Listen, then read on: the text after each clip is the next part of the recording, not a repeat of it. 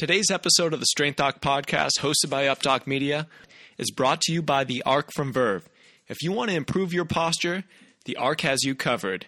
Developed by a physical therapist, designed by an engineer, made in the USA, the Arc is going to improve your posture and relieve that neck and back pain once and for all. What is up, guys? Welcome to the brand new Strength Doc podcast, hosted by UpDoc Media, with me, Dr. John Russin. I want to get one thing clear. This is not going to be your average fitness podcast, and I'm sure as hell not your run-of-the-mill strength coach. What's going on, guys? Dr. John Russin back with a brand new episode of Strength Doc Podcast, hosted by UpDoc Media. I am joined today by another awesome guest, Tony Gentilcore. Tony has really left his mark on the sports performance and fitness industry in the last decade or so, being a figurehead over at Cressy Sports Performance, in my opinion, one of the top facilities in the world for athletes of all kinds, but also on his website, TonyGentilcore.com, and many of the other publications that he writes for, including Men's Health, T Nation, and a bunch of others. I was glad to catch up with Tony on this episode because he's in transition mode right now, moving away from Cressy Sports Performance, opening up a couple different new endeavors, and continuing to speak and write with the best.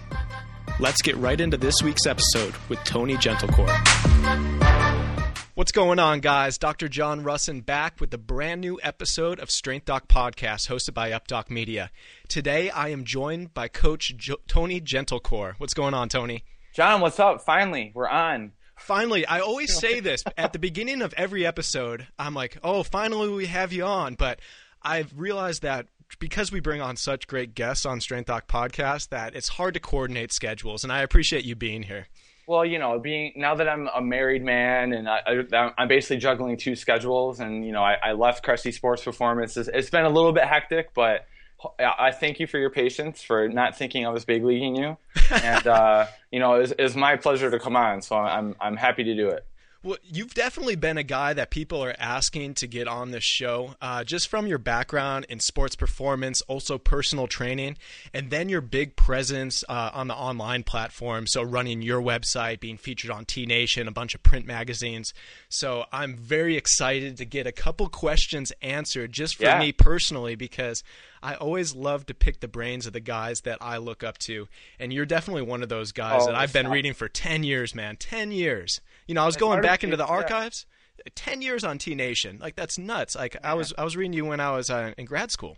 Jeez, and I feel like the roles are reversed here. Like, I'm looking up to you in the content. You're like pumping out 2 articles a week. Like, you own it. It's like it should be called, instead of T Nation, the place John Russin writes all his articles. So it's like it's amazing. That's what happens when you have a newborn at home and like they're up constantly. You just have like a lot of downtime where you look at each other and you can write articles. Oh, yeah, but I mean, I think when they start walking and moving around a little bit more, it might be a little bit harder. I'm going to be screwed. You're going to know exactly when Cameron starts walking, because as soon as I don't have any more articles up, you'll know that's the reason.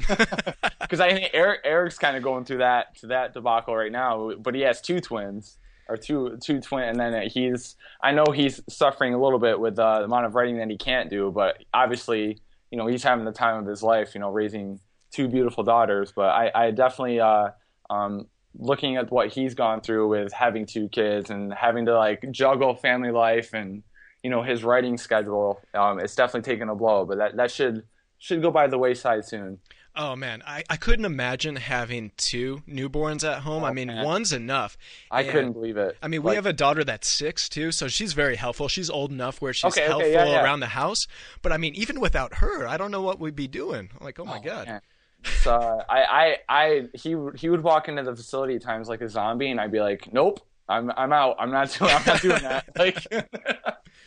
But no, he's still getting all his work done. So he's not only see that, but he's juggling 2 facilities, and he's like a Terminator. I don't know where or how he does it. So I think there's 2 of him. Yeah, probably 2 of everything, right? Now, speak a little bit to your new transition in your career, because obviously you were a figurehead over at Cressy Sports Performance for the better part of the last decade, and you just switched facilities, right? Yeah, it's that, you know, it's something that was kind of in my head for a year or two. You know, they say like everyone kind of goes through a one or two or three major career changes in their lifetime. Not that this is a career change for me, but Yeah, what are you teaching yoga now? yeah, right. Zumba on the side. And it's something as far as transitioning and doing my own thing. I would say, for the past year or two, it's kind of been in the back of my head, like, doing some more stuff in Boston, and not to mention I was traveling to and from the facility. It was 45-minute drive both ways, and after 8 years of doing that, it just kind of took its toll. And Pete and Eric were very supportive, and they kind of knew it was going to be coming at some point. And I'm obviously very indebted to being there for from the start. It was literally me, Eric, and Pete Dupuis at the very beginning, and building it to what it is now, and being around the coaches like Greg Robbins and Tony Bonvecchio, Miguel Aragoncillo. It's a great staff. And honestly, the thing I miss most is being around the other coaches, because I think you can relate to this too. It's like they're the ones that kind of keep you sharp. Yeah. And, you can discuss topics and discuss technique and, staff-in services, and not to mention busting each other's balls and them making fun of me for listening to Tiesto and, all that stuff. But, and talking with my wife and stuff like that, it was just time to go. Like, it was time to turn the page, and, having the opportunity to build a brand within a brand, right, has definitely been a great thing for me. In the sense of me building my website and my name via under the umbrella of Cressy Sports Performance and being an ambassador for that brand. And I still am an ambassador of the brand. So it's not like I'm like erased from the history of Cressy Sports Performance for leaving. But, I worked my butt off for 8 years and kind of build my own brand within the brand. And, and then it came down to, okay, what can I do what's going to be the next chapter?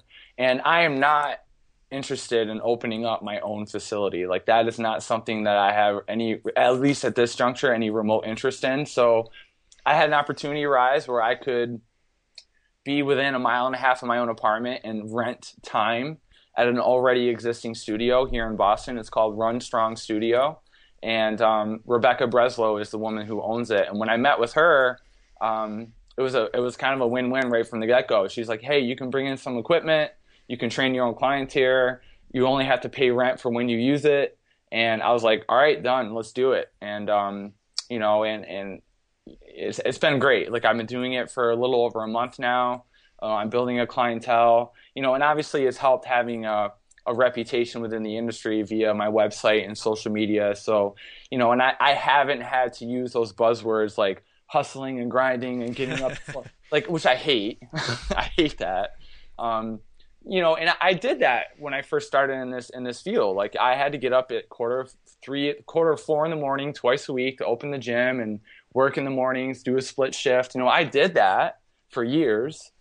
Then I helped build a facility from the ground up for years.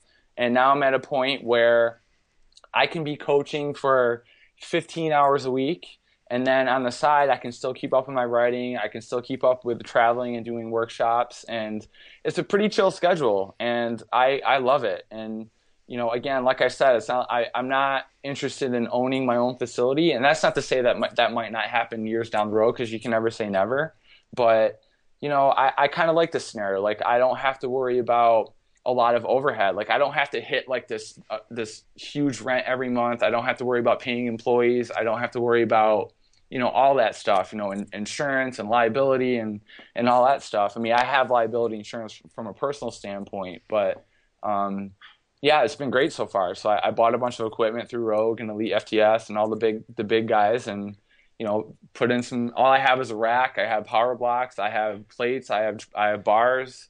And my clients, we get after it. So I'm there 4 days a week. And then, like I said, I'm writing and still doing my workshops, and I'm loving life right now. It's pretty cool. Man, that's great to hear too, because like you said, your name is always going to be associated with Cressy Sports Performance, which is going down as a legendary facility.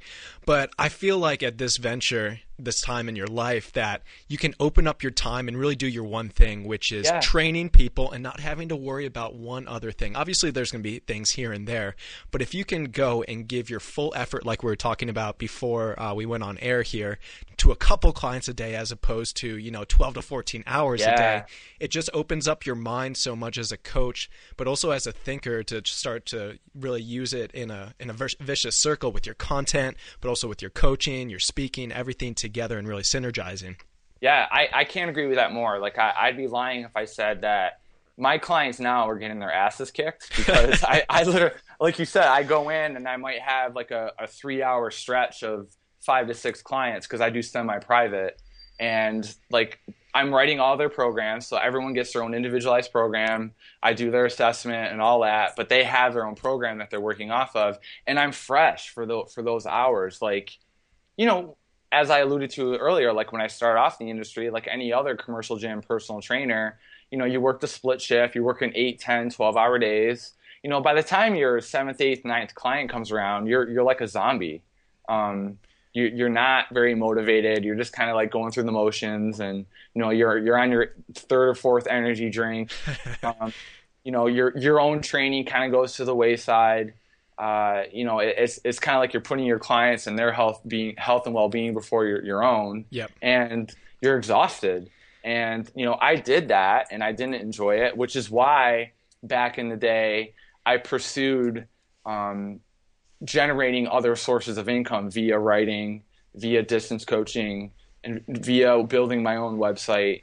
I saw that as a way to augment my income, to the point where I could probably kind of divvy up the two as far as percentage wise, like where my income is coming from. Mm-hmm. And that's based off providing quality content consistently. So back in what you said, I've been writing on Teen Nation for 10 years. So 2006, around that era is when I started writing for other websites and magazines and started blogging on a consistent basis. And, I saw that as an opportunity to kind of wean myself away from those long drawn out hours as a personal trainer. And when we opened up Cressy Sports Performance in 2007, again, very long hours. When you're building a business and a facility, that's hard work. Yeah. And, we had a little bit of a head start in the sense that Eric was already a very well-known name in the industry. I was kind of building my name at the time. So we had a client roster of 30 to 40 people right out of the gate, which made it easy. So it's like we weren't like hustling to get a bunch of clients out of the gate there either. And then it was just word of mouth that kind of gradually built into where it was today, to now where it's like 15,000 square feet. We're recognized all over the world. Yeah. It's great. But yeah, I couldn't agree more. Like right now, like I said, I'm training clients 15 hours a week, and that is important to me. Like, I think you can agree with this too. Is like, I don't want to be the guy that's on the internet writing about how to train people and yet not training people. Oh no, those are the worst. I hate that. And I've gotten a little bit of flack from people, which I don't really waste my time on, where it's like, oh, you're only coaching 15 hours a week. I was like, yeah, so like, I've been doing this for 13 years. Like, it's not like my knowledge base has somehow decreased because I went from coaching 40 hours a week to 30 to 15. I'm still able to practice what I preach, change my way of doing things, try stuff out, use my clients and athletes as guinea pigs, and kind of see what works and sticks, and change my mindset with a lot of things. But, it's very important to me from an integrity standpoint to still be actually coaching people in person, in conjunction to doing my writing and my distance coaching and stuff like that. So, and my schedule's pretty chill. Like today, literally, I wrote a blog post. I went to BU, did my workout. I'm doing a podcast with you. Later on, I'm going to write an article for Stack Magazine. I'll catch up on email correspondence with my distance coaching clients, and then my wife and I will have dinner, and we'll finish watching Jessica Jones on Netflix. It's not a bad day, and when I am training my client, like my next day I train clients is tomorrow evening, I'm going to feel very fresh and vibrant and ready to train my clients well. So it's a win-win, I think, on both sides of the fence here. Yeah, for sure. Going back to something that you said, we've both done it. I used to do 60 plus hours a week, splitting my time between the clinic and also the gym. At the peak of my work career in person, I was doing 4 a.m. was my first session of physical therapy. I would do it until 4 p.m. and then I'd train from 4 to 8. And I mean, literally working on people because we do a lot of manual therapy. First of all, people do physical therapy 4 in the morning? Yeah. So we had a lot of so at the time I had a lot of traders. So they would have to get in for their 6 a.m. So they do physical therapy for 45 minutes to an hour. Then they do their sessions, and then they'd be in 6 a.m. when the market opened. But, I mean, I remember just going for 3 or 4 months, and I had to take a vacation. Like, I was never a vacation guy. Like, I always wanted to grind, like you said. But it was something that just was horrible after, like, a year or two of doing that. We backed it off a little bit.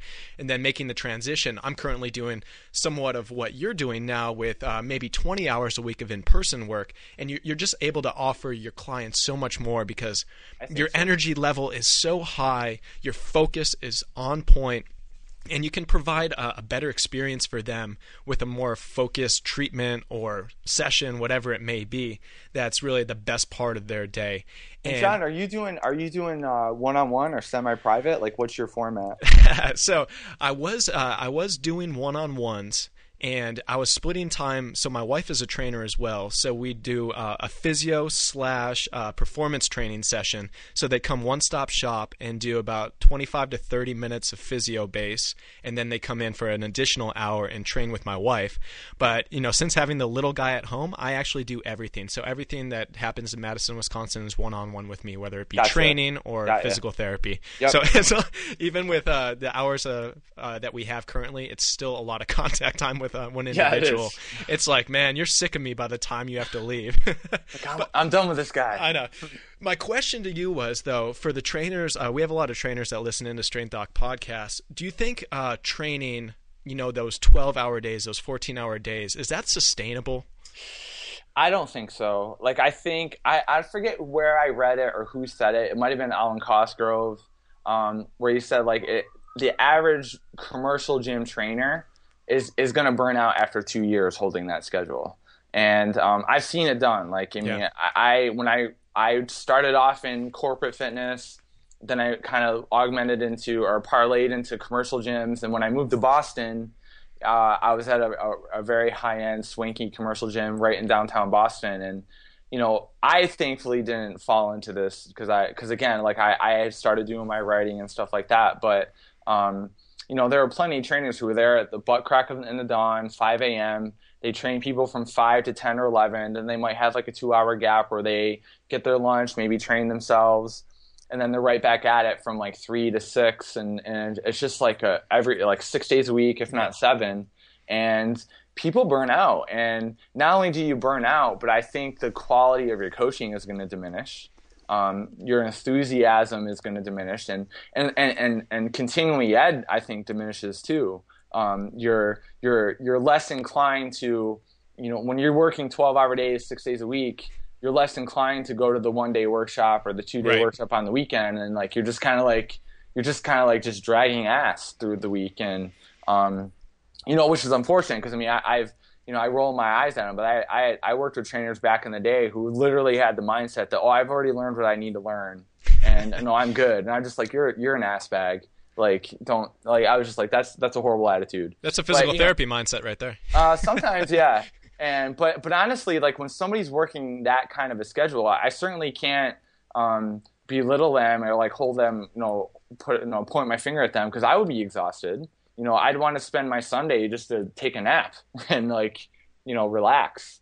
So, but I think it's pretty much across the board that when trainers are working that kind of a schedule, 2 years is kind of like the average before they kind of like wipe their hands like, I'm done with this. I'm doing something else. So, which is why I feel in this day and age, it is important to, use the internet and social media to your advantage, which can be a double-edged sword because there's plenty of trainers out there who are putting out garbage content and really making a name for themselves because they post provocative pictures of themselves or you know what I mean. Absolutely. And so there's a little bit of a double-edged sword there. But, I think, again, I was in a very good situation in the sense that, Eric and I became fast friends back in the day over a decade ago. And that obviously transitioned to a business relationship, which worked out well.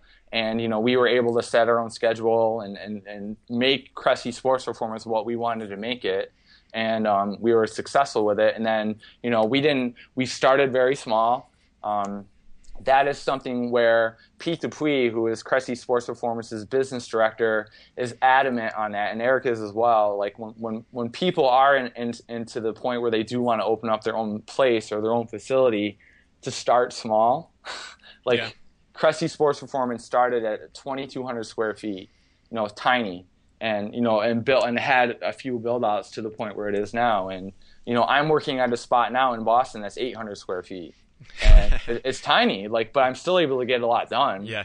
And, I think a lot of trainers think this mecca is I'm going to own my own facility and do my own thing. And, and that's not necessarily the glory days, because there's a lot of hard work that goes into that. And there's a lot of other things that come into play when it comes to business management and learning payroll and, liability insurance and equipment maintenance and who's going to do the janitorial stuff, who's going to do the booking, who's going to do the tracking of sessions, and then not to mention who's actually going to coach the people. So, opening up your own facility isn't necessarily the mecca, which is why I feel like I'm in a good situation now where it's okay, I'm subleasing, I've been able to build my brand for so many years, and I'm in a good spot. And I'm not saying everyone has to get to the point where they're doing what I'm doing, but being a commercial gym trainer and doing the 12-hour workday 6-7 days a week is tough, very tough. Right. And I have a lot of respect for that. There's a lot of trainers that do a very good job, but that definitely is a grind. Yeah, and it's hard to be a master at more than one thing. So if you want to be a master businessman, maybe owning your own facility one day will be for you. But if truly your mind is in education and content development and really coaching, I don't know if adding that business aspect into things is the best possible thing. If you look out there of all the personalities in the fitness industry, there are few and far between that own and operate a full-time facility and also are able to produce content, go out and speak, and do all the other things that are kind of those ancillary things alongside of the actual training. Yeah. And we know the names that are doing both things for a reason, but few and far between. You have to put 110% into anything that you're doing, and you just have to figure out what your one thing is. If it's training, be a trainer. If it's being a sports performance physio, do that. If it's owning a business and trying to monetize it, do that. But it's very, very hard to juggle those three things. And it kind of goes to the 4-hour work week, right? Where he talks about some people are entrepreneurs, some people are the architect. And I forgot the third one. There's a third one too. It's eluding my mind at the moment. But me, I am an architect. I like coaching. I like being on the floor coaching. That was my strong point in the confines of Cressy Sports Performance, was being on the floor and being a coach and writing programs. Pete was the business guy. He got his master's in business. His job was to do the business stuff, which then allowed Eric and I to be the coach. And Eric's kind of in everything. He like I said, he's a Terminator. He can't turn it off, and that's very much why he's been very successful. He's one of those guys I think you're alluding to who run a business and is able to produce content. But he's also built a brand where people are doing their jobs, and he's been able to delegate stuff to people. But yeah, it's I myself, I view myself. I'm not. I'm an entrepreneurial to a degree. You don't run a website and make that a thing and do all this other stuff without knowing a little bit of a business sense. But definitely more of an architect, which is why I'm not at this juncture really remotely interested in opening up my own facility. I'm pretty much the same, man. Like, you and I are the same, but I am just lucky to have a wife that really knows the other side of things. That's the key for all you young trainers out there. Marry somebody that knows opposite of what you know. Somebody who is very understanding and understands that, that this lifestyle is basically the opposite of what, like, we work when everyone else rests. Exactly. Now Lisa's in the industry as well, right? She's in psychology, sports performance. She's a psychologist. She has her doctorate in sports psychology. So she's a mental health therapist at a school here in Boston, and she does private practice on the side. But when I went to Australia back in March, I did 2 workshops there in a span of a week, and I actually had her present for an hour at one of my workshops, where talking about mindset. And because, I mean, as personal trainers and coaches, a lot of the battle is getting into people's heads and figuring out, you know, despite us telling them what they should be doing, what they need to be doing, what is it that's preventing them from doing it? It's not an education thing. It's more of like, what is the barrier that's preventing them from doing the stuff that we want them to do? Or what is it that's making them make these irrational decisions? And that's kind of her wheelhouse. Like, she's the psychologist. Like, she's the Jedi of the two of us. Like, the real Jedi. Like, I kind of talk about it and joke about it, but she literally is a Jedi. And you know, so I had her speak to all the group of trainers and coaches that I was speaking to in Australia, and they ate it up. Like, they were in, like, it almost was to the point where I felt like I could have just like walked away for the rest of the day, and they would have been perfectly content just listening to Lisa talk for 5 hours. You know, and then just recently she teamed up with a friend of ours, Artemis Scantilides, who's a brilliant coach here in Boston. Her and her partner Eric Gahn run Iron Body Studio, and which is a kettlebell place. Yep. And Artemis has been doing her own thing. It's called I Am Not Afraid to Lift. I think she's done probably 4 or 5. And then she invited Lisa to take part in one of them. It was in Boston about a month ago, where they literally did a whole day workshop together, and Lisa spoke about mindset, and people loved it, to the point where now they're teaming up again twice next year. I think they're doing one in Maryland, and I think they're going to be in Miami as well. And it's kind of targeted towards women, and like teaching them, okay, how to hip hinge, how to squat, how to do a swing and get up. Like that's Artemis, what Artemis does. But then Lisa speaks to, you know, the mindset of it, like why, you know, the negative self-talk, and like what thoughts in her head get in the way of achieving a goal. And I couldn't be more proud of her. She's doing an awesome job, and it's very cool to see her step into my industry to a degree. I mean, she's in the health industry. I mean, she's a psychologist, but it's been very cool to kind of get her within my circle and see her succeed. So I'm excited to see what happens with her moving forward. Man, you and Dean have to sign her to a contract for the next couple of years and get her stolen away. And Dean and I have discussed like having her like do one with us too, because I think we're planning on doing a European trip next spring, and obviously our wives are going to be involved with that, because we're not going to go to Europe and they're not going to not want to come. Yeah, you can let that one down. So you know, I think Lisa might jump in on one of those, or maybe do one. We're thinking about maybe doing one in Austin, Texas as well, where Lisa can jump in on that. So Dean and I have definitely discussed it. Don't worry about that. Now, how has the osmosis effect in the Gentilcore household enhanced you as a coach in the last couple of years?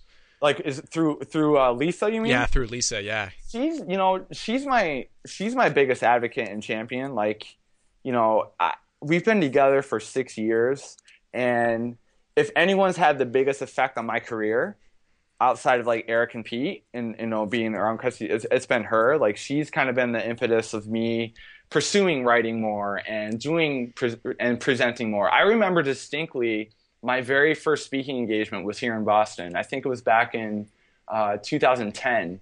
I was invited to speak where she was actually she was an adjunct professor at Wheelock College, and her friend was responsible for all the incoming freshmen and doing like the week-long like introduction stuff. And she wanted me to come in and speak to the incoming freshman class about nutrition, which, you know, that's not I know cheeseburgers. I know about nutrition, but I'm not like Cassandra Forsyth or Mike Russell, anything like that, or Berardi. I know a little bit. But she just wanted me to come in and kind of speak to the class about making better food choices in the cafeteria and how nutrition can make you feel better and like et cetera. So I was like, all right, I'll do it. I distinctly remember the night before I woke up in the middle of the night like in a panic. Like I was like, what the fuck did I just sign up for? Like I'm going to speak in front of 300 kids and like it's going to be a failure. Like why am I doing it? Like, and I was this close to like calling in sick. Like I can't do it. And she, as a psychologist, she talked me through it. She's like, what's the worst that could happen? Like she just talked me through it, and to the point where I showed up, I did it, I crushed it. But she knew that if I ended up not doing it, that it would have done more harm than good. And that's just a very, very simple example of the type of stuff that she's helped me pursue and do and succeed in. And but yeah, it's being a psychologist is there's not that we argue a lot, but there's no winning of arguments when you're trying to like talk down a psychologist. Like there's like it's quite amusing at times. I'm just like, God damn it, I can't like. So she's in my head. yeah, exactly. Man, so you've really taken a lot from her, and it sounds eerily familiar of my wife and I and the way that we run the business and the things that she's pushed me into. But I think having like that champion, like you said, with you, whether it's a business partner, whether it's a significant other, or just a friend, that's huge because nobody's truly self-made. It's all team effort to get to where you are. Well, it's that saying they always say, you're the average of the 5 people you surround yourself the most with.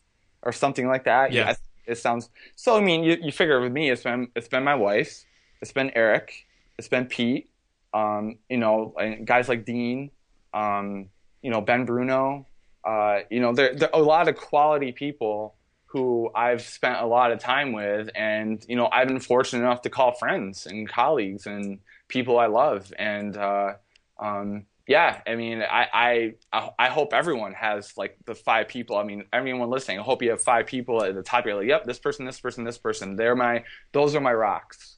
Those are the people that have helped me the most and are my champions. And yeah, I couldn't agree more on that point. Yeah, it's so huge, and I think when somebody looks at like the name Tony Gentilcore, they go to your site, they read your articles all over the place. It's just like this mystical name, right? And I think, you moving into running your workshops and your speaking engagements and getting up there and actually talking instead of writing, it really humanizes people. Ooh, yeah, it's I try to write how I talk, and thankfully, whenever I do travel and people finally meet me in person, that's exactly what they tell me. It's like, oh my God, like, you talk and interact with me like you write, and that's kind of how I want to come across. Like, I mean, and you obviously anyone who reads my stuff knows that I don't take myself too seriously. I do use a lot of humor and pop culture references and movie references in my writing, and I do feel like that is part of the reason why a lot of people like reading my stuff, is that I'm not just like this robotic strength and conditioning coach that all I talk about and breathe about and read about and eat about is deadlifts and squats and biomechanics and glenohumeral internal rotation deficit and extension-based back pain. Like that's not me. Like I love movies. I love my cat. I love eating food. Like, and I like discussing that kind of stuff. And I do feel, when I first started writing, T.C. Luoma, the chief editor of T Nation, gave me the best piece of advice ever. He's like, people want infotainment, and they want to be informed, but they also want to be entertained. And I mean, and as well as I do, like, there's a lot of brilliant coaches out there that do really good writing, but it's just very hard to read. Right. To the point where after 2 paragraphs, I'm like blacked out, and I'm like, I don't remember. Like, I read Super Training, and I'm just like, I don't fucking know what I just read. And and I'll be the first one to admit I've never read that book in its entirety. But there are just some very brilliant coaches out there, and that's not to belittle their information. It's still top notch. It's just not fun to read, and that's kind of like when he told me that phrase, I was like, oh, that makes a lot of sense, and I can add a little bit of humor in my writing, and it's going to keep people more engaged and hopefully get them to read a little more than 4 paragraphs and get through an entire article, and hopefully they learn something, which in large part I think people do. that's not to say that I'm like the greatest coach in the world or that I'm always right or what I say is like the end all be all of what needs to be done, because that's certainly not the case. But, I tend to think that a lot of people appreciate my writing because I do give good content. I give them useful information. Like there's a point to the article. Like here's a problem I see. Here's how we're going to fix it. And here are a couple He-Man jokes to go along with it. You know what I mean? Yeah. So, and I think I really do feel like that's a part of the reason why people gravitate towards my writing and they keep coming back, which is great. It's a formula that works for me. It doesn't work for everyone. Like, and I always tell a lot of young trainers coming up who are like, oh, I'm interested in writing. I want to get my stuff out there. What should I do? Number one, do it. Like, if you want to write, you need to write. I mean, there's no easy way around that. But be who you are. Like, if you're not funny, don't try to be funny. Right. If you want to be like the serious, like I'm giving content, biomechanics, and like there are plenty of people out there who get a hard on for reading that kind of stuff. And if that's your wheelhouse, then that's your wheelhouse and you should stick to it. So I was lucky enough to find mine and people kind of like it. So I'll continue to do it. People absolutely love that, and I love that term you use, the infotainment. That's the first time I've heard that, and that's so smart because that's the same kind of thing I try to do with my writing. Like, exactly. I never want to be bland. Like, I could break down the anatomy and the biomechanics as good as anyone, but who's going to read that? Nobody wants to hear that. And if your goal as a coach or as a writer or as whatever is to broaden out your audience as much as you possibly can, to positively impact your audience, you have to keep them entertained. If you don't have an entertaining first paragraph, people aren't going to read the rest of it. If you don't really segment your article to the point where you're keeping it fresh and having, those little Kardashian jokes and that kind of stuff in there, people are not going to continue to read. And the true people that want to go out and read research are going to read research. For 99% of the population, nobody's going to sit down and read a 90-page research study. They're going to read an abstract, maybe, if that. But for the rest of the population, they just want one or two tidbits out of an article that they can take home and they can put action to right away. And they want to be entertained while they know that information. I mean, we live in an Americanized society where people want things quickly and they want to laugh while they learn. I mean, that's just how it is. I mean, my daughter's in kindergarten now, and the stuff that she comes home with, it's all entertainment, but she's learning stuff too. It's unbelievable. I remember when I was in kindergarten, I was like, holy shit, I didn't do any of this stuff. Like, what school did I go to? Like, I think I turned out okay. I don't know, but and it's like it's totally like that. I can't, me personally, and I know it's somewhat sacrilegious for me to say it. I really don't like reading research. And but I respect and really gravitate towards the coaches like Brett Contreras or Greg Nuckols. Those guys who are very good writers, and they can extrapolate and disseminate the research and information. And I kind of like see what they have to say about it, and then see if it applies to me. And then I'm able to take their information and kind of roll it up in a way that I think is useful and can relay it to the masses that read my stuff. But yeah, I agree with you. Like there aren't many people who are going to, spend a Friday night reading PubMed, unless you're Brett Contreras, because I know he's bragged about that before. Like I've hung out with him several times. He's awesome. He's a good friend of mine, and he's literally somebody who will I read 10 research studies on Friday night, and I'm like, great. Like that does not sound remotely fun to me. Yeah. But We had Brett on a couple months ago, and it was a great conversation with him because we really went down. When you say research and strength and conditioning, you think of him. I mean, he produces a research review every single month, and this is a plug for Brett here, but the best $10 you could possibly spend. If you don't want to spend a gazillion hours reading research, you get the best 50 articles for $10 a month, and you get a one-page review on them. It takes an hour to get through. Yep. I would 100% recommend that.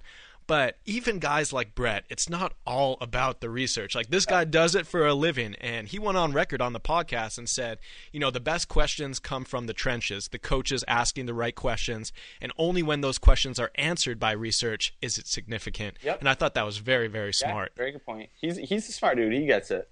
Yeah, pretty smart. PhD education. Yeah, he's all right. No big deal. Today's episode of the Strength Doc podcast is brought to you by Dr. John Russon's new 12-week muscle gain and fat loss program. You asked for it, so here it is. Everything you need to achieve the body you want for just a fraction of our one-on-one online coaching program cost.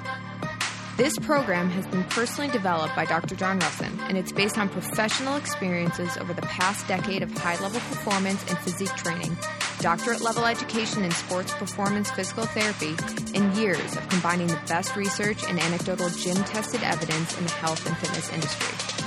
Our goal for the next 12 weeks is to intelligently deliver all the muscle gain and fat loss results of a traditional bodybuilding and body recomposition style program, minus the archaic and sometimes downright debilitating training methods that leave you broken down and hurting in the process. This program and the methods behind it has been responsible for keeping NFL All-Pros, MLB All-Stars, gold medal Olympians, all-world Ironman athletes, and professional bodybuilders and powerlifters performing at the peak of their abilities while staying healthy in the process. What does the program include? A well-structured, customizable, and detailed training program spread across 3 phases, each lasting for 4 weeks, which is easily readable in a PDF format. Train up to 7 days a week and structure your own workout schedule based on Dr. John's recommendations and your specific training goals. This will help you use our strategies and principles to adjust the program to your requirements and start truly making a difference. Detailed video guides. Every single training day will be complete with custom coaching notes down to the very last detail of each movement, in addition to video tutorials to have you executing the movements just the way that they were designed. And nutritional guidance. No program is complete without the focus on nutritional strategies. We're going to work to optimize your daily nutritional intakes to not only expedite your muscle gain and fat loss, but also to enhance your recovery. For more information, head over to drjohnrussin.com. Check out our client testimonials and join a community of thousands of athletes that have built next-level bodies as strong and functional as they are sexy.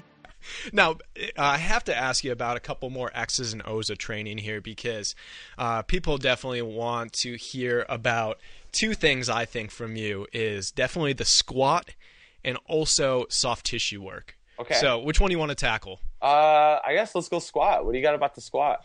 All right. So you've written how many articles? 10, 15 articles on T-Nation, probably another 100 all the other websites about squat depth, squat technique. Yep. What do you think the one thing is that really makes a squat effective or not effective from a strength and hypertrophy standpoint? I think my biggest issue with the squat is a shitty setup. Yes. I think, and we can wax poetic on high bar versus low bar, narrow stance, wide stance, all that stuff. And a lot of that's just going to be dictated off one's unique anatomy, their anthropometry, what their goals are, and that's my job as the coach, to do an assessment and figure that out. Okay. So I'm not someone that is married to one right way to squat. Like me personally, like I like high bar squatting. It feels better for me. But that's not to say that I'm against low bar squatting. Absolutely not.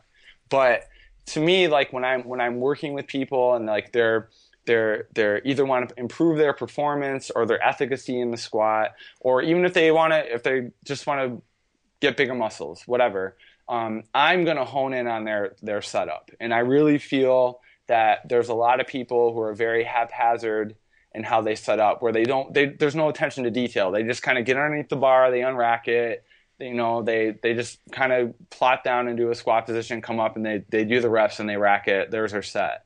I really do feel a lot of people leave a lot of weight off the bar that they could be putting on the bar because they're not paying attention to their setup. And and this is something that myself and a lot of the other coaches at Crusty Sports Performance talk about, where we try to get people into a little bit more of a canister position. Like we've kind of gotten away from that really aggressive overarched lumbar spine and big chest out. I kind of wrote about this today actually, where the PRI people refer to that as the scissor position, where their pelvic floor is kind of pointing one way, their rib cage is pointing another way, and they're just not in a very stable position. And I was the culprit of that for years as a coach, because maybe you as well, where it's like, what was the cue back in the day when somebody was falling forward? Chest up, arch, chest up.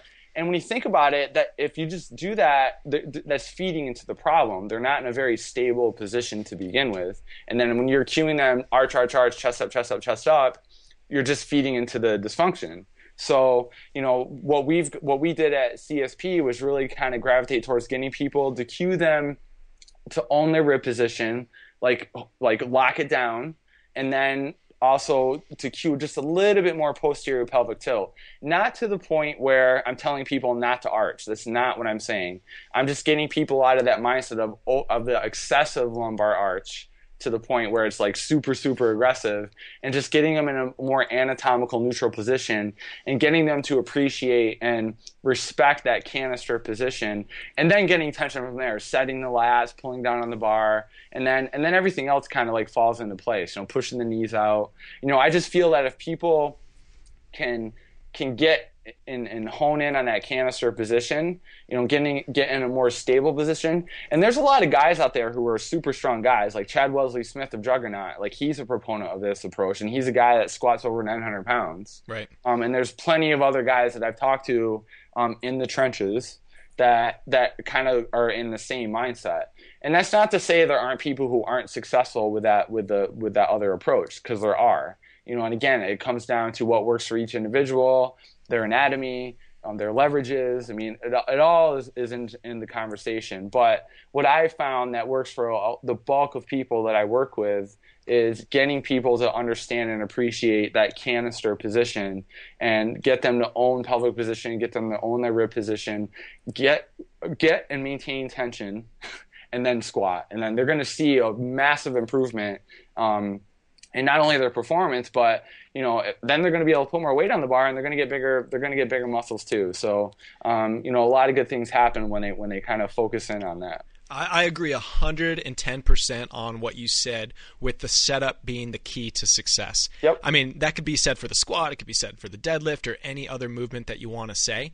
But I think specifically for the squat, nobody knows how to get into a setup, because it's truly a skill until Sure. you start that eccentric motion of the squat, which is actually the strength movement.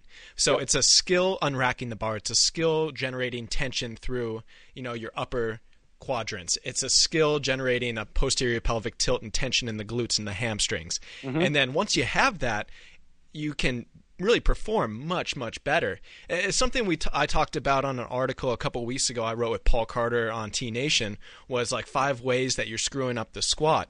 And I actually said that I read that. Yeah, yep. That was a good one. I called it Article of the Week a couple weeks ago on our Strength Doc podcast Article of the Week. You called your own article of the week? I did. I made a joke about it too. I was like, this isn't always going to be about my articles. And then at the end of it, I was like, well, it wasn't my article because I wasn't on the byline, but check out the last line of the T Nation article. It says, contributed by Dr. John Russin. Yeah. So I was like, yeah, I patted myself on my back a little bit there. But, really what we got into was a cue that I use with most of my physical therapy clients, but also my clients that are sports performance training, is the first session we try to teach the synergistic spiral effect of the upper extremities and the lower extremities. I wrote about it on T Nation, but it went over people's heads. I don't think people are ready to hear about that. But in actuality, it's just trying to use the fascial layers and trying to joint position to the point where we can really just have all the musculature in perfect alignment, all joints centrated, and really just to get central alignment so we can just neuromuscularly have as much reactability and as much tensional force through the more proximal structures, so the spine, the shoulder girdle, and then down into the hips. And it's as simple as like rooting into the ground with your feet. Everyone says knee out squat, but it's not really about the knees. It's about that hip position. Yep. And that's something that I always try to coach first and foremost before anyone even gets into the dynamic warm-up, because I think it's that important. But it's one of those things that coaches out there, I've seen videos even in the last week on Facebook and YouTube that they're coaching people into this huge hyperlordotic lower back position. Yeah, I don't like it. It can be argued for a couple sports, which is Olympic lifting, because you have to have that more vertical torso angle. So maybe you have to compensate out of the bottom of that squat position. But for the general public, people just looking to get stronger, looking to really hone their foundational movement patterns and maybe just add a little bit of a mass, you have to, like you said, get the right squat pattern for you, and you do that by assessment. Yeah. But nobody assesses themselves. It's really, when's the last time? I mean, we do it as coaches and we do it for a living. But if you're training in the commercial setting, I mean, how are you supposed to do an assessment on yourself? Well, I worked with a woman last week who came to my new facility who was like, I've never been able to squat. Like, I can't squat. She worked with all these various trainers in the past who were like working on her mobility. Like, oh, I guess you can't squat. And I proved to her that it was a stability issue because passively she could get into the deep squat position, like soup on her back. Like there are positions where I could have her do it passively, like the scour test. Exactly, yeah. Scour test. All that. Like, I was like, you can get into the position because if I took the table away or had you're on the floor and I put you upright, you're in a deep squat position right now. And then what I had her do was just. I took a TRX. I had her like kind of learn that bracing pattern, spread the floor with the feet, get a better bracing strategy, get that canister position, kind of gradually pull herself down to that squat position, let go of her support and own that position for 2, 3, 4 seconds, and then come back up. And it's like, we just grooved it that way. And I proved to her in a matter of a half hour that she could squat, and it wasn't a mobility issue. Like she was stretching mobility for years, and I was like, honestly, like if it was mobility and it was a soft tissue or whatever issue, like don't you think it would have been resolved by now? And she's like, well, I guess. And I was like, it's not a mobility issue. It's pure stability. Like you lack motor control, you lack stability. We need to work on that. And then she even told her, so I was like, I'm fighting back tears because she was so happy that she could do it. Like she's been told that she couldn't, or she's like broken. Right. I was like, no, the point of the assessment isn't for me to tell you how broken you are. It's for me to prove to you what you can do. And then we're going to build off of that. So, assessment is huge. I mean, I assess people's squats all the time, and, you just kind of, we can't be so elitist and like thinking that everyone has to squat one way or this way or that way. Everyone is different. David Delanabe says it all the time. Different shit is different, which is a great quote. He said it at the fitness summit 2 years ago, and everyone was like, "Oh my god, it's hilarious! It's awesome!" And it's like a quote that like never goes away now. It's like, but it's so true because he's an advocate of asymmetrical stance, and like, right. and Dean and I talk about that during our complete shoulder and hip workshops, where he's like. Yeah, asymmetrical stance is fine. You might have one foot that's more externally rotated than another. Your acetabulum on one end or one side is facing a different way than the other. You might be more retroverted, anteverted. Like your hip is a pretty dynamic joint area of the body, and using an asymmetrical stance is fine. Like play into it, like use it. Like if it feels better one way, then use it. You're not gonna. The body's meant to be asymmetrical. Which goes into some of the PRI stuff. But that's not to say we aren't trying to get people into more neutral and kind of fixing stuff. But yeah, I agree. I concur 100% that, I wish more people would, trainers in particular and fitness professionals in particular would place more credence on doing an actual assessment. It's kind of confounding why that doesn't happen more. I mean, without an assessment, everything's left up to chance. You have to assess, you have to get, that control just so you can see if what you're doing is working. Sure. And on a segue of what you're doing is working, if it's not, doing something different is soft tissue work. And you're a pro because you already alluded to the stability versus mobility deficits in your squatting example. I've talked about it over and over on the Strength Doc podcast, but SMR work has been so popularized that it's becoming the biggest time waster in the industry. Totally agree. I mean, you're a guy that you've written multiple times on this subject. You're an advocate for getting work done, but also the biggest thing that I saw when you wrote about it was that you have to be doing pre and post tests to see if the shit is working that you're trying to get done. Test, retest, and I think. And Eric can speak to this too, because it was one of both of us, this is our biggest pet peeve, because we get, at the facility, we got people from all over the country and all over the world who would come in because they were hurt. And, they worked with a PT or some other, or a physical therapist or a fitness professional who wasn't very proactive with their approach and not really understanding that strength training is a good thing and can be corrective in of itself. But we'd watch them warm up and, to the point where they're spending a half hour on a foam roller. And to me, I'm like, that is why you're hurt. Is that mentality right there is why you're hurt all the time. It's because you're in this bubble where you feel like you have to roll every little inch of your body before you go train. And that's not a very good approach or mindset to have. And that's not to say that I don't feel like it's not important, because it is. But I don't think spending 30 minutes on a foam roller is going to be the X factor as far as getting someone better. We need to retest, test range of motion deficits, work on positional breathing, retest, work on, I've had people where, they lack shoulder flexion, and I just have them do a couple passes of SMR on the teres major, and they increase shoulder flexion. I was like, oh, well, we don't need to crank and yank and yank on that joint. It's just a matter of releasing the teres major a little bit, or roll the lats a little bit, and we get better range of motion. Great. That's information for us, but you don't need to be spending a half hour rolling every inch of your body. And that's a huge pet peeve of mine. And, but yeah, we were lucky too, because Chris Howard is our massage therapist that was there. So we could always just kind of tell people to go see Chris. Yeah. As far as getting any direct, more deeper issues that need to be dealt with, because the foam roller is only going to do so much. It's very superficial. A lot of times, especially with our baseball guys, they need to get a little bit more meticulous with their soft tissue work as far as subscap and doing stuff like that. And you can't get your subscap with a foam roller. Yeah, so no way. You need to have a manual therapist do that. So not to mention a lot of forearm work as far as elbow and UCL stuff. And Chris is very good with that. But I couldn't agree with you more that I feel the stuff is important. I think any reasonable coach in the industry understands the importance of doing soft myofascial release or some kind of soft tissue work, especially when you're dealing with beat up athletes and people who sit in front of a computer all day. They're going to have issues, but at the same time, we need to get them a training effect, and we need to get them moving, and we need to get them strong. And that in of itself is going to fix a lot of shit too.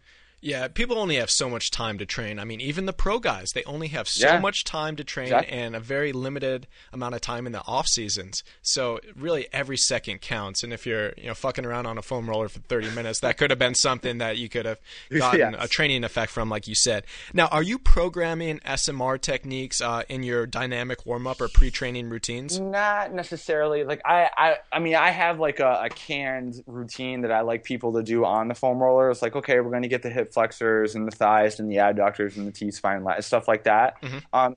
There are times where during an assessment, for example, if I test someone's shoulder flexion, whether it's a CrossFit athlete or overhead athlete, and it's really poor, I might say, okay, we need to spend a little bit more attention to your lats or your teres and stuff like that. But if they're in pain and there's something more insidious happening, I'm always referring out to guys like Chris or Mike Reinold, right, or people who I know within the Boston area that I know can actually put their hands on people.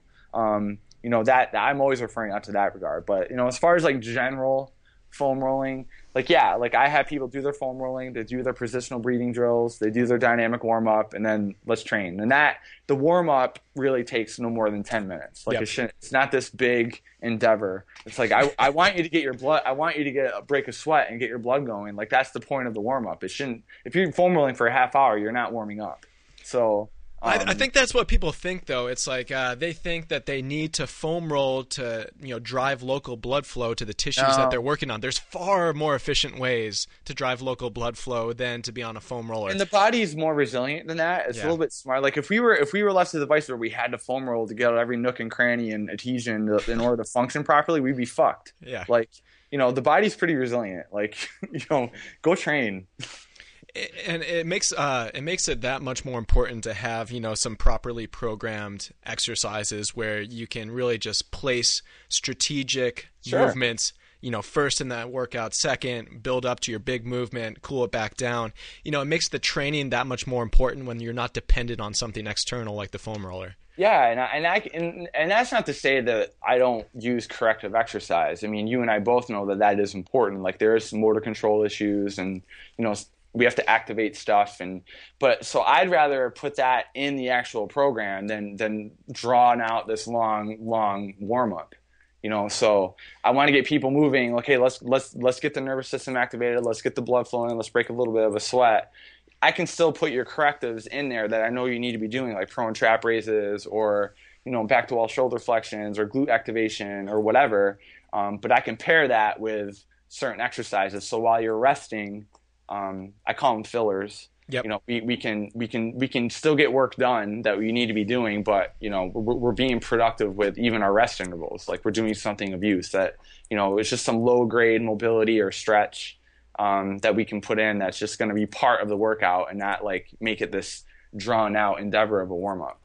Yeah, I think it's important for people to realize, too, that you have to have a goal if you're going to use a corrective exercise. You have to have a goal if you're going to use an SMR technique before training. Yes. Yeah. If you're just randomly doing corrective exercises and you don't have like an effective way to measure whether you're getting better or not or getting more efficient at that movement, then like don't even do it and see where you're at. Mike Reinhold talks about that all the time. He's like, we pick, it's like, why do our correctives not work? And he simply says like, A, you didn't assess correctly, or B, you're using the wrong corrective. So why continue using it? Like, it's not working. You gotta turn the page here, buddy. It's like he's that's one of his biggest pet peeves. He's awesome like that. Yeah, I picked that up a couple of years from Mike, actually. So we're in the same well, circle. There you go. But it's something that nobody really does. But again, going back to the theme of assessment, even if you're training yourself and you're putting together your own programs, like spend an extra couple minutes like surfing the web and figure out a couple self-assessments that you can do, just so you can know if you're wasting your time or you're getting something out of the movements that you're doing. Like nobody would squat every day for the next 5 years if they never got stronger or, more muscle mass through their legs. But it's easy for somebody for 5 years in a row to do the same SMR techniques over and over and over again before they train, thinking that they're doing well. Yep. Good point. Now, one last question here. Yeah, let's do it. You wrote recently in the last 6 months or so on low-intensity, steady-state cardio on T Nation. Yeah. Yes. Now, is that something that is relatively new in kind of your training arsenal, or have you been practicing this for years?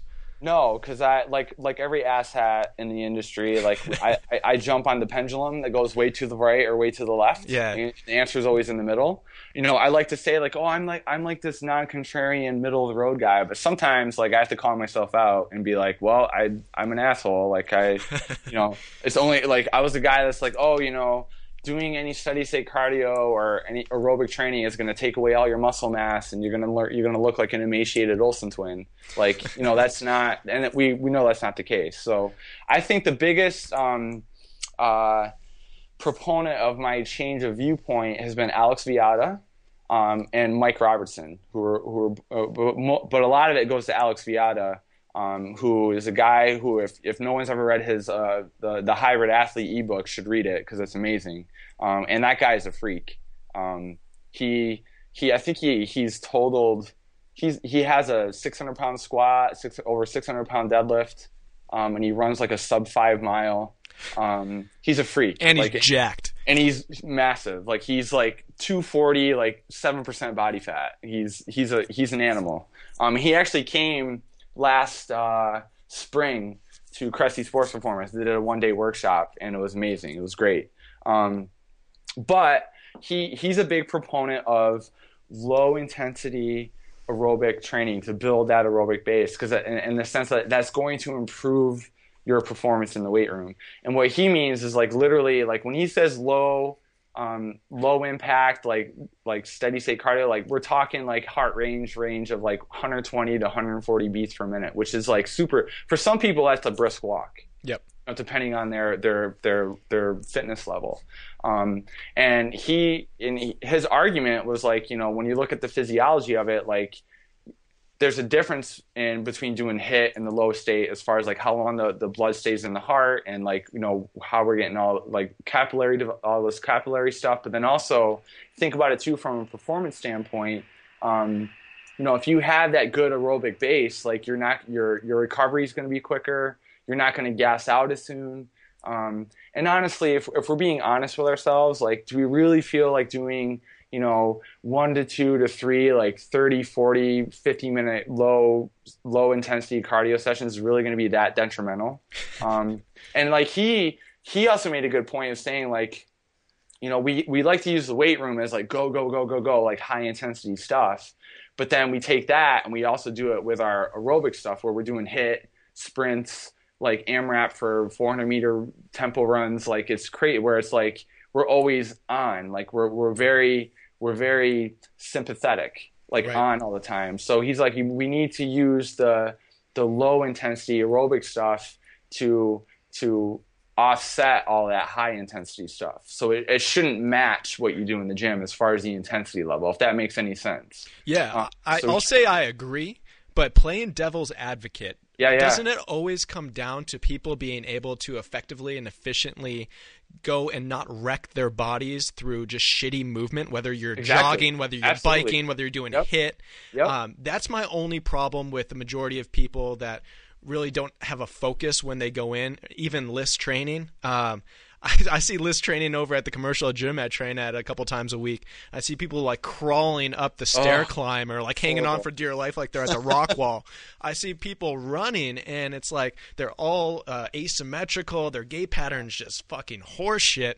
And somehow they think that's a good thing to do to get their cardio in. It's like, oh my God. We could just make the case from if we're their coach, then we could just make the case of like, okay, we can maybe fix their gait and like work on their running form, or we can just pick modalities that don't look as garbage. So I can have somebody push a prowler. I can have somebody do pharma carries. I can have somebody do a body weight mobility activation circuit that is going to get their heart rate up, but we're going to be working on stuff.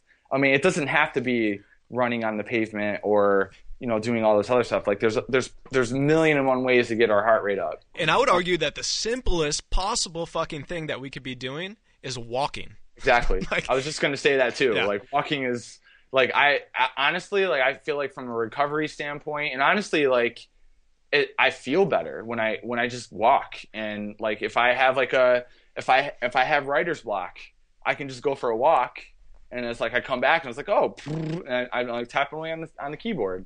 Walking is a very underrated form of recovery. I wholeheartedly agree. And you can get your heart rate up to 120, 140 if you're doing like a brisk walk. Absolutely. And if you just throw a couple incline up on the treadmill, you can really work on your gait, make sure it's perfect, and you can get a training effect from it. Like if you're not sweating, like throw a sweatshirt on, you'll get a sweat going. So it's something that has been a paradigm shift for me and the rest of the staff at Cressy, in the sense like we've kind of gotten off like, we can only do sprints and it has to be high intensity all the time. Whereas like now we kind of see the advantages and benefits of doing low intensity, steady state cardio and helping to build that nice aerobic base. And we've seen some nice improvements in the weight room with a lot of our guys, and personally, like me, I've been, twice a week, like I might go to the Harvard Stadium and just walk the stadium. Yeah. Or I just do some really low intensity, like I might just get on an Airdyne bike and do like 30 minutes on the bike.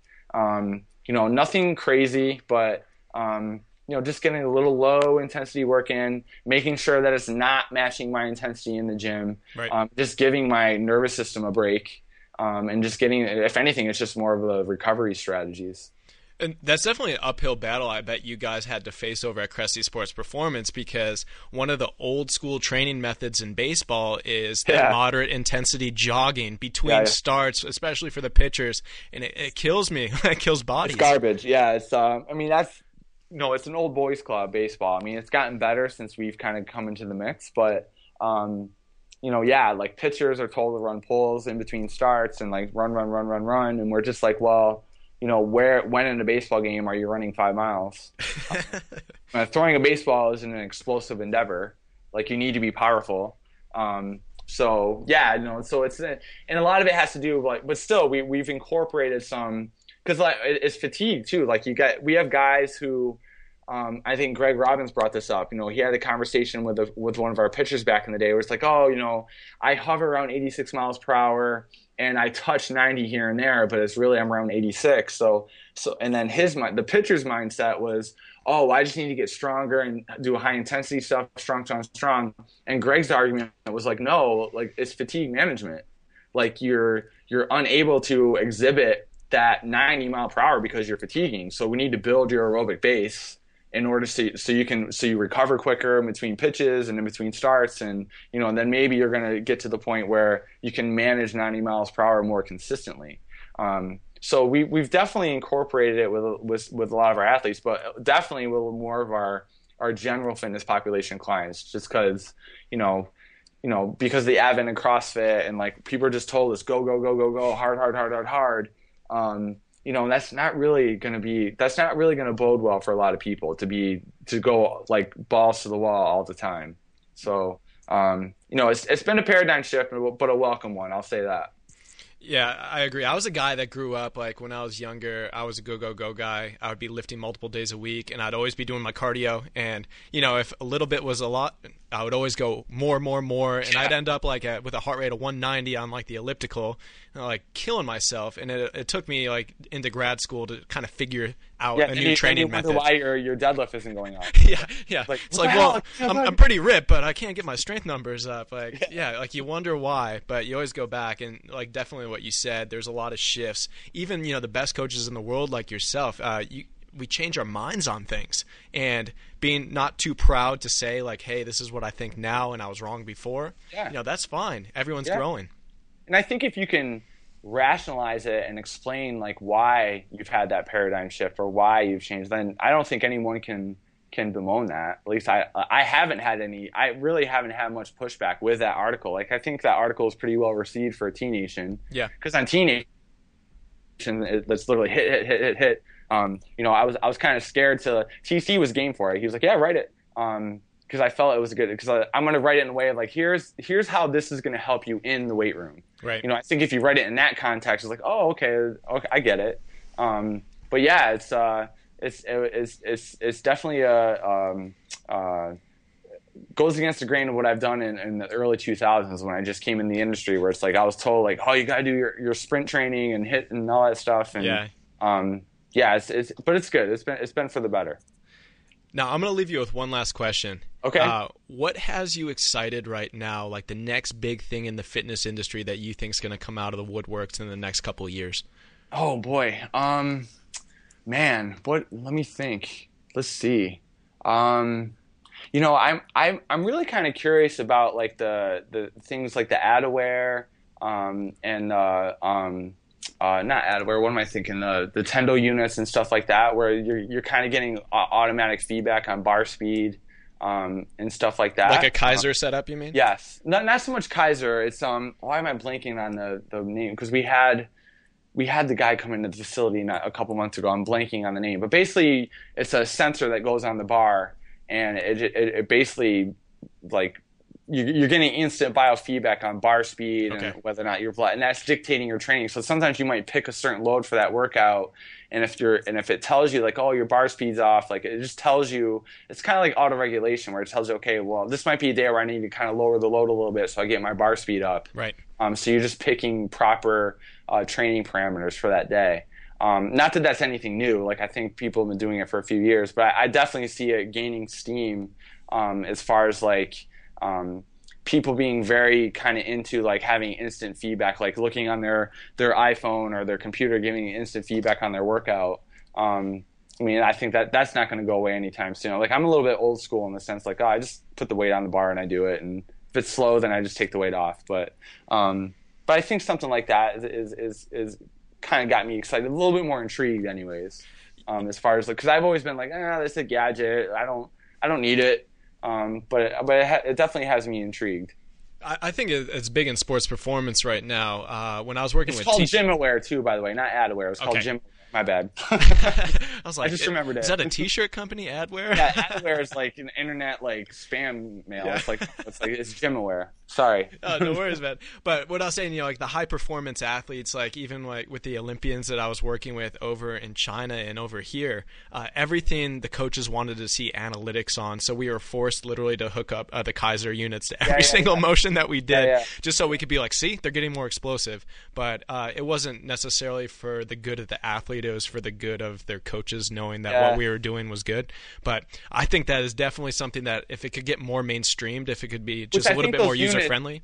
those units make it more user friendly because I mean a Kaiser machine's fucking expensive. Yeah. I mean, plus they take up a lot. I mean, they're not small, so you have to have a damn generator in your gym. Yeah, so this stuff like the GymAware and the Tendo units are like these little boxes, and I've even seen some ones where it's an app that you can put on your iPhone.